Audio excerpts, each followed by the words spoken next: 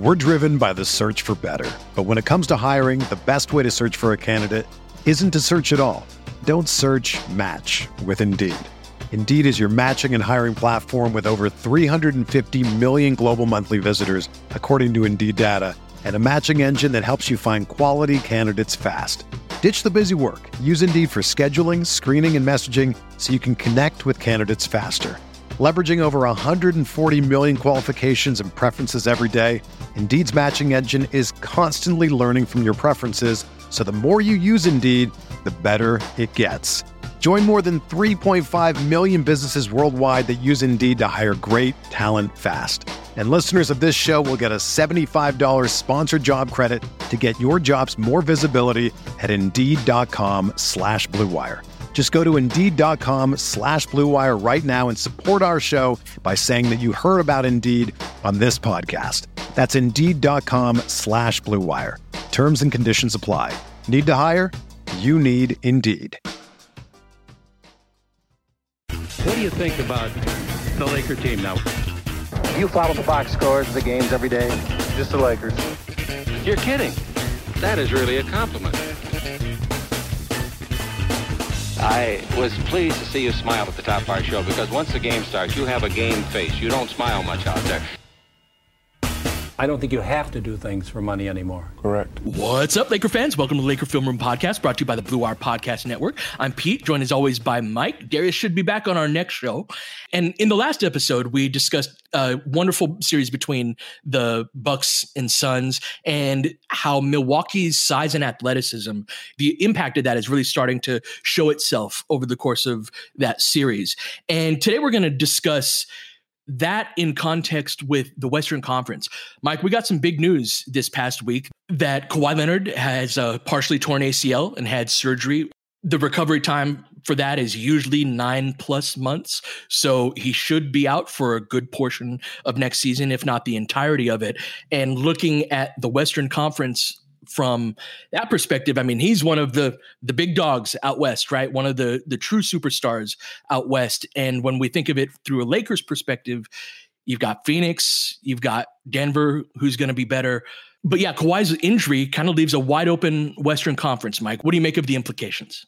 Well, I thought that the Kawhi injury to me, once we originally heard the term ACL, it was always going to go this way. At least that's what, I think there are some people around the league kind of behind the scenes that were expecting that. And the Clippers never designated that, right? There was always there was some feeling maybe that they wanted that, whether it was for the team or their opponents, that he might come back. But once you knew that it was the ACL, from what I understand, and this is, let me kind of pull away from Kawhi's specific injury, because we, of course, don't know specifically what's going on there. But generally speaking, with an ACL, it's not something that heals on its own. Like if you sprain your ankle, the ligaments and will eventually get to the point where you're okay. Like if you strain your groin, that's something that can heal. It isn't necessarily going to be surgery. If the ACL, it's in a particular part of the knee where you basically have to go in and repair it surgically. So whether it's a partial tear or a full tear doesn't really matter. And so I kind of was anticipating that was going to be what was going to happen. Once the ACL thing came out. And so there you go, right? Here's the news that Kawhi is now going to be out for, they're not going to give a timeline, but Pete, you mentioned it, that most of them expect it to be 9 months. And just considering Kawhi's age, considering the injury issues that he's had in the past, I think that the Clippers at least have to operate like they're not going to have him next year. I hope any player can get back sooner. And so hopefully that is the case, but they have to be feeling like they're not going to have him next year. And that absolutely puts the Clippers in some jeopardy when you look at the Western Conference. And so just as an exercise, Pete, I did a way too early 1 through 15. And this is going to change with the draft. This is going to change with free agency. This is going to change with trades, at least some. But just so we have a baseline, and maybe the way to do it for me, I'll just do it kind of in tiers as opposed to having it be, a hard 1 through 15 and just see. And I think the exercise to me bears out what you were just talking about with the Lakers and what their size, their athleticism, and kind of what you put around LeBron and AD has the potential to do. Can we do it that way? Do you want me to just give you my little tiers here? Please do. Okay. So I'll start in the top tier. And I'm going to go Lakers, Jazz, Suns, Mavs, and Warriors. This is, of course, that's a big tier. Yeah. And well, so I would separate, like, I actually do think that the Lakers have the chance to be the number one seed and the best team in the West. Like now there's a lot of uncertainty with who's going to be back on the roster, and we need to have, but this is just anticipating that they're going to make good moves, which they certainly did the last 2 years. And LeBron and AD having the full offseason. So I do have the Lakers number one. And I don't think that should be controversial. I'm sure people in Phoenix and in Utah would like to argue otherwise. But so if I had to pull them out, like, I do think from a top end upside perspective point, I would have the Lakers up there. But then, Jazz, Suns, I would probably have a little bit separated from Mavs, Warriors. But ultimately, like, those are the 5 teams that to me feel like, playoff locks. And this is, Klay Thompson getting back. This is the Warriors having 2 lottery picks and potentially being able to flip those somewhere else. And maybe that's a little bit charitable even to the Warriors who have to prove it. But nonetheless, like, I like here's a way to put it, Pete. I like the upside that they have. It's the point that they can, right? Or a Dallas team with Luka Doncic, they can get to a certain point. Obviously, it's too early to know if they will, but they're at least capable in ways that I think a lot of the other teams in the conference are not. Exactly. So then let me give you the next 5. And these are the teams where I think that have certainly enough talent to make the playoffs, but have some question marks. And so the first one would be Denver. And I'm giving them the benefit of the doubt because of Jokic and because he can make everybody that much better. But let's remember, Jamal Murray is not going to be back until maybe the second half of the season. So he tore his ACL in April, right, on April 12th. Right. And there's some uncertainty there, too, with a couple of guys coming back. I think we expect that Michael Porter Jr. can take a step like he did last year until that faded out in the second round. But, yeah, like that to me is still a little bit of a question, although I would have them at the high end of this tier. Now, with them, I've got Memphis, Portland, and then the Clippers and the Pelicans. So that's 10 teams. And 2 of those teams are not going to make the playoffs. There, of course, will be the play-in tournament again next year. And this is where, like, the Murray injury and especially the Kawhi injury end up being difficult because they're in those situations the Lakers were in last year. The Lakers didn't know they'd be in that situation going into the year. But since LeBron and AD both get hurt, they end up as the 7 seed. And instead of kind of having the ability to ramp up into a postseason, they get Phoenix, who had just enough to beat them once Anthony Davis went down. And so I think that really gives the Lakers a big advantage there. But before we get back to the Lakers in this, like, what do you think of that 5-team tier? And do you think any of the teams I don't have in that picture, which are Wolves, Spurs, Kings, Thunder, Rockets, do you think any of those teams should replace any of the Nuggets, Grizzlies, Blazers, Clippers, Pelicans? I don't think any of those bottom tier teams should, although I kind of like some of the things that Minnesota's doing. I think I could see them getting on the right track. And I could see Portland going sideways. They certainly have some bad mojo, at least going into the season. It seems like this is a precursor to, them on a rebuild. So they're a team that I wouldn't be surprised, right? But that's it. I think that your tiers are correct. The one change that I would make is I would flip Utah and Denver. That said, with Denver, with Murray, that's contingent on him getting back to a certain level that is probably really optimistic, because that's the thing with ACL injuries is it's usually the second year after you come back where you look closer to yourself. It will probably, and hopefully we're wrong here, but it will probably be difficult for Kawhi and Jamal Murray to look like Kawhi and Jamal Murray, the versions of them that we know in this upcoming season. So I may not be as generous with the tiers in terms of like putting 5 teams in that top tier. I honestly think it's the Lakers by themselves. And if you're going to include somebody else, it's Phoenix. And then there's a big gulf because of these injuries. But by and large, I'm with you. The only thing under your format I'd switch would be Denver and Utah. Because I just don't I think that the problem with Utah is going to show up every single year in the playoffs with Gobert. Well, okay. So this is just I'll be more specific because I think we actually agree on this. I'm thinking of just seeding for next year. Sure. So that's okay. Right. So that's where the Nuggets that thus get penalized into that second tier, right? Great point.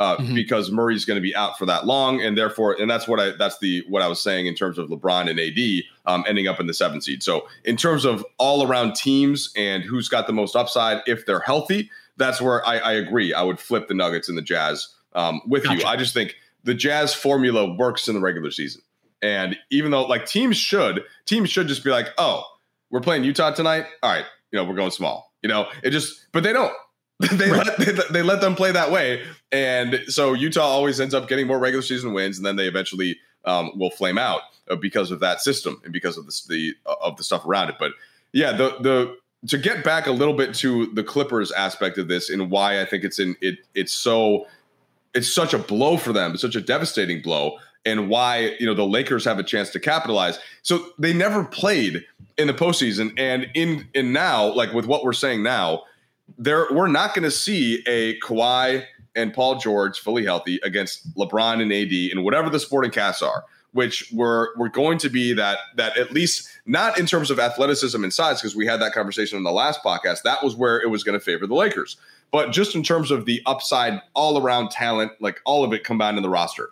And if you look up and down the rest of all the Western Conference teams that we mentioned, this may sound different if there is a big trade. So that then a team could certainly get up to that point. But what we know right now with is going to be back on these rosters, I totally agree with you that the Lakers have this built-in advantage going in with the LeBron AD pairing alone.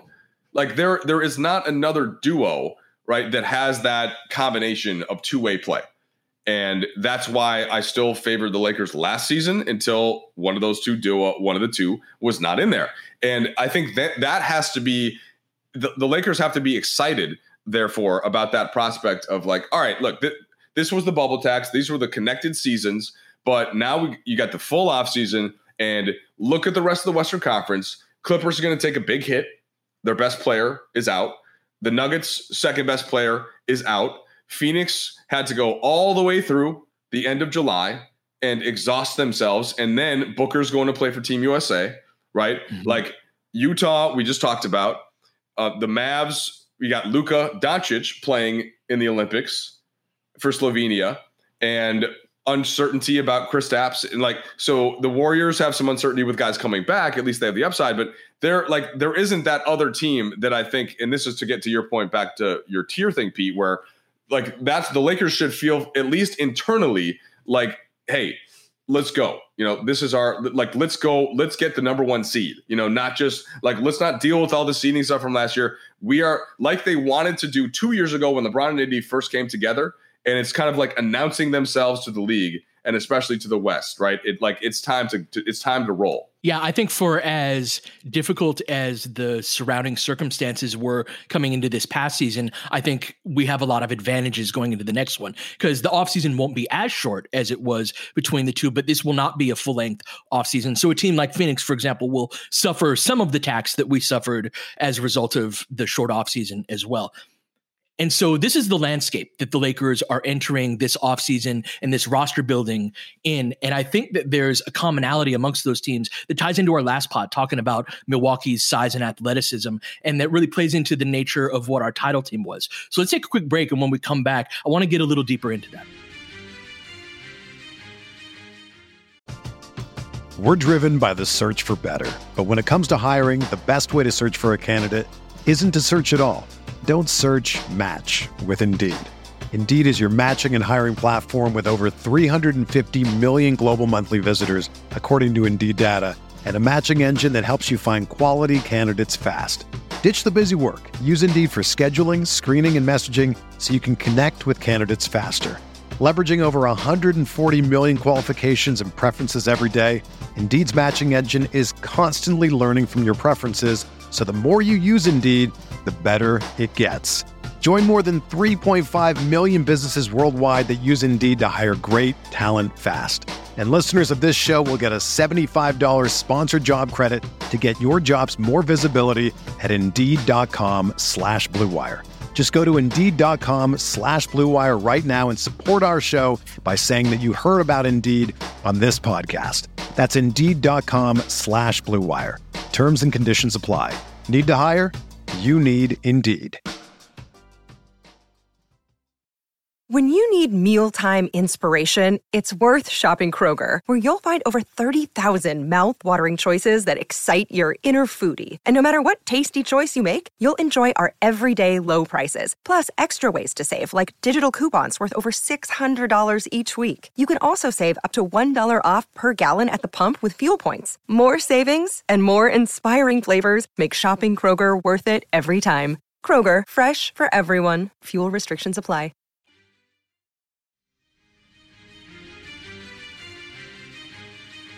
So in terms of looking at the teams that could be up there, and again, a major trade can swing this, and Dallas is a team that I have a wary eye on, in that I keep telling my friends, like, may Porzingis' reign in Dallas be very long, because as soon as you get Luka a number 2, that's a playoff caliber, high-end number 2, I think they become a real problem right away. So Agreed. I've got an eye on them for sure, right? But in terms of going into next year, when I think who could beat the Lakers in a 7-game series, provided no major stars are out, right? Who has a chance to? Brooklyn's right at the top of that.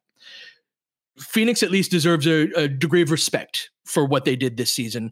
Mind you, I do think that their circumstances are more difficult. I do think they caught some lightning in the bottle this year. But Ayton's legit. Booker's legit. Chris Paul is Chris Paul, right? Assuming that they'll have that core back. Bridges. Bridges legit. They're a good team. They're a really good team. So let's throw Phoenix in there as well. I agree with you on Golden State in that, again, if you did this 100 times, I don't think they'd be a title team more than 50, but I think that things can happen this offseason that certainly get them there, and they've got champions there.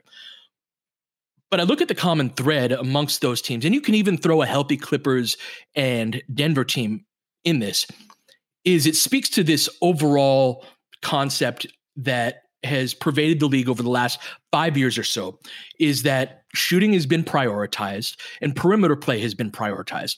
And as a function of that, the league has gotten smaller at various positions because it's harder to find a 6'10" guy with athleticism that can also shoot. Those guys are called superstars. And so as a result, you have your Jay Crowders, your Cam Johnsons, your Bridges, even for Brooklyn, Kevin Durant at the 4, Bruce Brown, guys like that he's a good athlete, but in a previous era, he's a shooting guard as opposed to a short roll 5, essentially, is what he played a lot for Brooklyn. When I look across all these teams, man, they're pretty small. And so much of the concept of not just the title team, the Lakers title team, but this year's team that didn't get there, so much of the concept of the team, I believe, is that you guys, it's looking around the league and being like, you guys are a little too small to defend some basic things around the rim that make you vulnerable. Like, we go to the Brooklyn game where we beat them in Brooklyn. Now, mind you, this is a regular season game. Brooklyn didn't play particularly well, but they didn't have anybody for Andre Drummond. Drummond had like 21 and 10 in like 22 minutes in that game, in part because that dude's just way too small to be defending that guy. And you can even apply this concept to the Lakers, to a guy like THT. THT is a massive ball handler, a huge guard. And so in the construction of this team, Mike, I think there's a good argument to be made for, we're not going to outskill these teams, right? But with the starting point of LeBron and AD, one of the great assets that you have is that they are bigger, faster, stronger than their counterparts. And it's a question of, do you put skill around that, or do you double down on the concept and be like, we're going to have THT, we're going to have this other big guy on the wing that's big for his position, and just, can you win in a way that actually Milwaukee is thriving against Phoenix at the point of us recording this? Like, how much shooting and skill do you need, or can you double down on that? A really good question that just caused me to pause, because I was like, can I answer yes and no on a question that isn't yes and no? And shout out to Darius, who, by the way, will be back, I think, soon. I think Magic kicked him off the yacht finally. He got annoyed because Magic wanted a straight opinion, and Darius hit him with a yes and no. And he was gone for like 3 or 4 minutes. And Magic was like, look, man, like, no, that's not how we do this. Yeah. Okay, you got to go. It's been fun, but you're off the boat. So we should be expecting our mans back soon. I will try to be consistent with what I've been saying and say that if I had to pick between the two, then I want defense first, and I want sort of the two-way guys. And this is where you and I, and with Darius too, have gotten into the difference between 3-and-D and D-and-3, and maybe the Lakers have had a couple more D-and-3 guys, and you were looking for like one more 3-and-D guy to flip those letters, or one letter, one number. And I think, though, when you're the Lakers, I think that you can have both. I think that you can have both on the roster, and you have an option to either veer more towards the skill or to veer more towards the size. But given the context, Pete, that you offered, and that's looking around the rest of the league and thinking about the way to beat all of these other teams in playoff series, then yeah, like I am going to go more towards the size and the athleticism and the force and the pressure on the rim, the defense of the rim, and then just figure that we'll make enough shots along the way, which is what they did on their actual title run. So that could catch up to them in certain games for sure. But I just think 4 out of 7 times it's more likely that they're going to benefit from the size and the skill.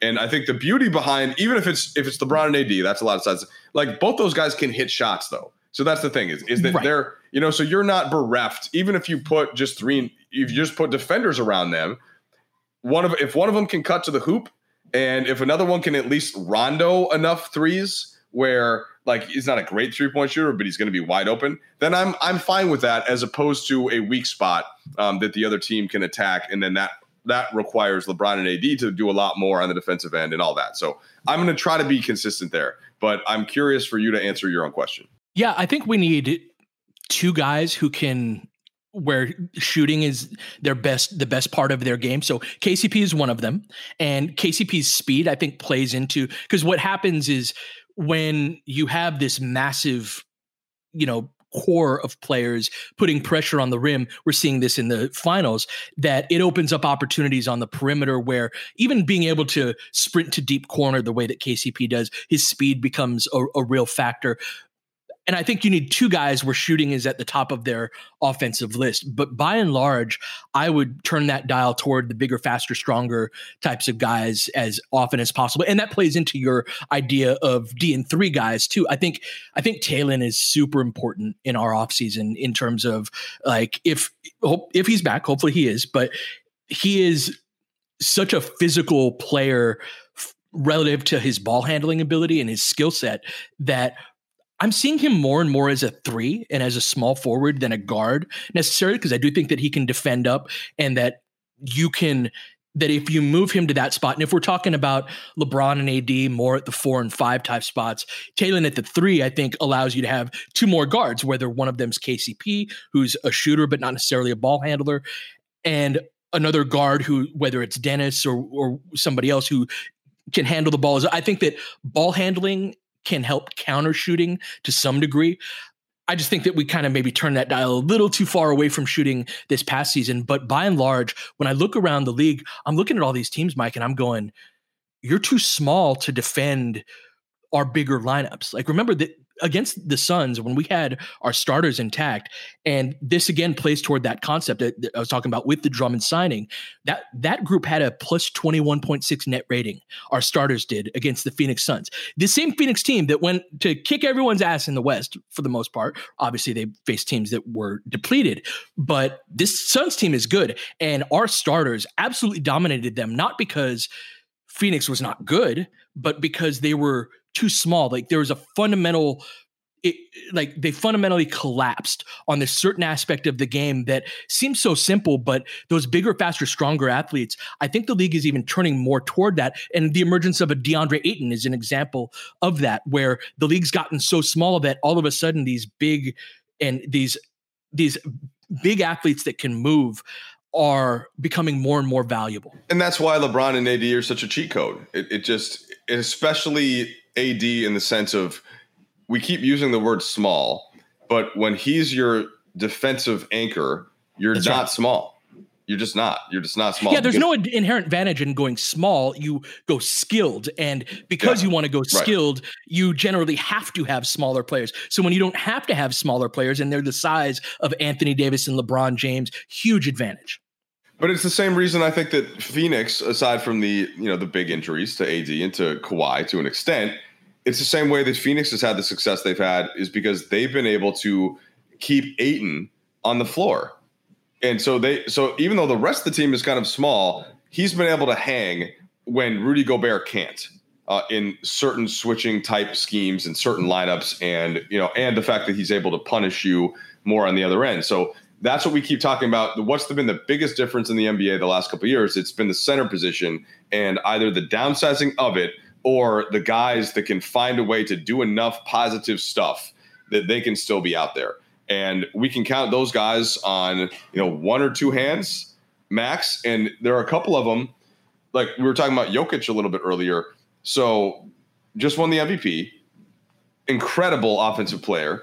Defense is probably, it's slightly better than maybe it's dismissed by some, but it's still an issue where you're like, well, can they really win? Can you win a championship if your most important defensive position, at least right there with a wing, can you do that with a guy that's not a plus there?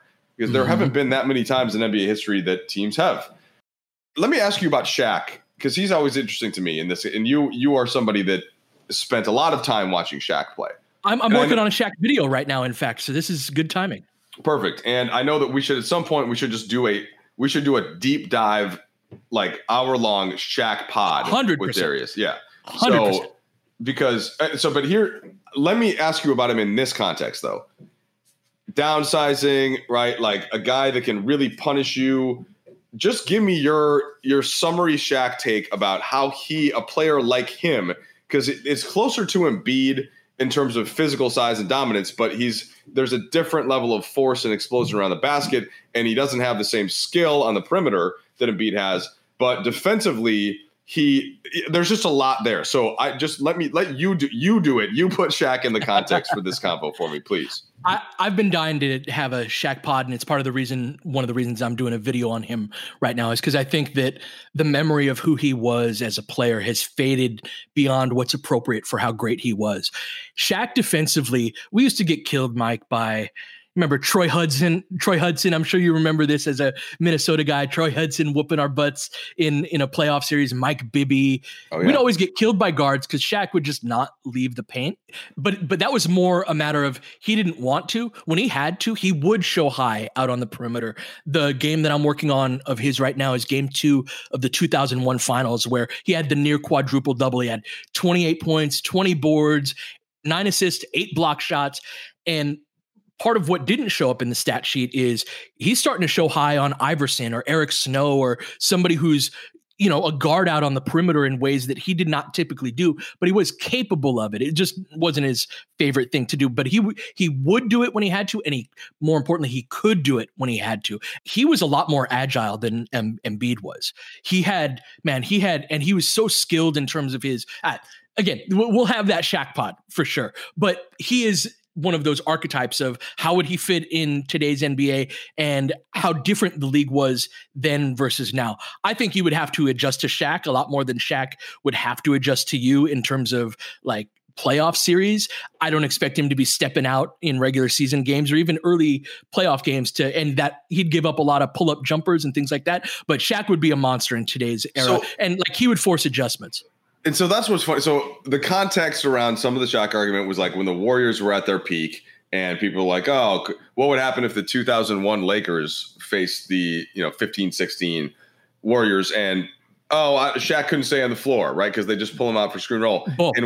And part of what you're saying is, well, not only would Shaq just completely leave Golden State unable to play that small lineup, or at least like he would dunk a lot, but maybe they'd have to anyway, and they just play the threes game. But he could get out to that better than you remember, I guess is part of what you're saying. It is. And if I have to pick someone to beat me, that's Draymond open threes, right? Let's see if Draymond can hit more open threes than Shaq can bully 6'7" and 6'8" dudes in the post. Good luck with that, right? So yeah, I'm. So again, we're gonna have for the record, you got 0-1 Lakers then, for the record. I got 0-1 Lakers, absolutely. In that matchup. That's right. That's right.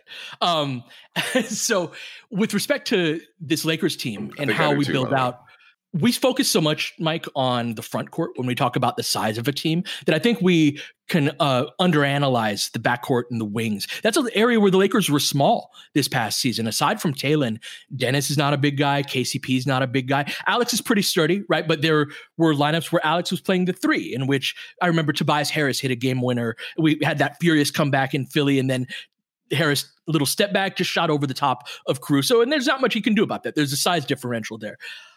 That's one aspect of the team where in the last pod, you were describing that play where you were comparing AD in the finals defensively against Dragic, right? And Dragic didn't know, like, can I really shoot this? Should I lob it to Bam? It was deeper in the paint. It wasn't the same play as the Giannis block, but it was a similar be in two places at once type of play where he didn't know whether to shoot or lob it to Bam.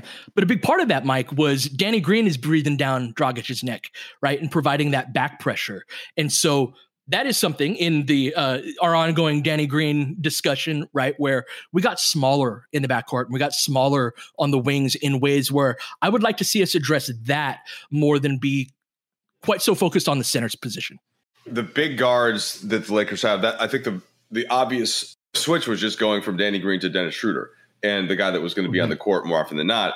And the one thing that I kind of thought was, since you can get away with playing Kuzma in some senses where you still have that size, and like, could you, if he is there, if he's basically the 3 there, and then you've got like KCP and Caruso, then you're still pretty big 1 through 1, 2, 3. But it's, if you're right, if you have Schroeder out there and then you also want to play Caruso, and especially if you want to put THT, and then you're all of a sudden you do lose some of that size. So it's the trade-off, of course, is on the other end, and Schroeder and his ability to break down the defense. And as opposed you got to ball just handling ability. Right. If you've got Caruso and Kuzma and KCP in the backcourt, you're really just depending on LeBron to handle the ball.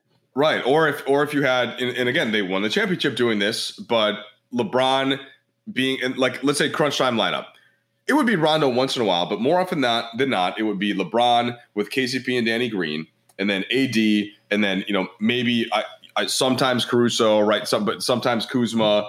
But the point is, it wasn't somebody else that had that. You break the defense down in those lineups, and it was fine because LeBron could do it, or AD, especially with how hot he was from the mid range. Right. It just was always enough. And that is kind of the question, though. And it seems like they did want to have that guy in Schroeder, and we all thought it was a good idea at the time. I still think that it probably worked out. It could have worked out better than it did, have saved for the NBA health and safety protocols and the rest of the injuries and all that kind of stuff. But I don't know, honestly, the answer to that question. Like, which of those two would I prefer? I suppose I would say you can win either way with LeBron and AD healthy. But which one is optimal? Man, it seemed like and even if you ask LeBron, it seemed like they did want that additional guy who could break a defense down. And so even if you're going to lose a little size defensively there, that maybe they wanted to try that, as opposed, like, okay, we know we can do it this way, but it seems like it might be a little easier if we have another playmaker. And then maybe you get done with this season, you're like, maybe I want that size defensively again instead. For sure, right. And we tried that LeBron's first year too, right? Where it was Lance Stevenson and Rondo. That was one of the concepts of that Lonzo team, is we're gonna surround LeBron with playmakers, BI, and in a way where, that roster was an odd mix of very young players and LeBron, and then the injuries and all of that, right? So we can relitigate the effectiveness of that. Yeah. But the team that did actually win was the one in which we had that size. And I think it fits, Mike, the personality of our coach. And this is something I don't think that we talk about enough, is that we can talk about a roster in a vacuum, but how well it fits the philosophy of the coach that you have really matters. We saw this in a bad way, I think, with like Mike D'Antoni and the Dwight and Powell Lakers, right? Like, that was a great roster. Mike D'Antoni is a good coach. They weren't particularly on the same page, and I think we saw some of the results of that. It's important, I think, that having a big physical oppressive team, and that word oppressive is something that I really think of with that 2020 team on the defensive end, plays right into what Frank Vogel does best. And so I think there's an argument to be made that getting bigger on the wing, getting bigger in the backcourt really fits what our coach likes to do. And I think that's important. You know what, Pete? You don't have to twist my arm. Okay. I'm here for that. That represents the way that I've been looking at this team, and I support that position. Sounds good. All right, this is going to be a conversation that we continue to discuss. We got the finals are super spread out, obviously, this year. So there's a game on Saturday, then there'd be a game on Tuesday. We'll be back to cover that. We've also got the draft coming up and free agency coming up not too long after that. We're going to have some pods next week, I think, covering the draft, and especially the week following that, as we start to get into finding out what this next version of the Lakers will be. But until then, everybody have a great weekend. You've been listening to Laker Film Room Podcast. We'll catch you guys next time.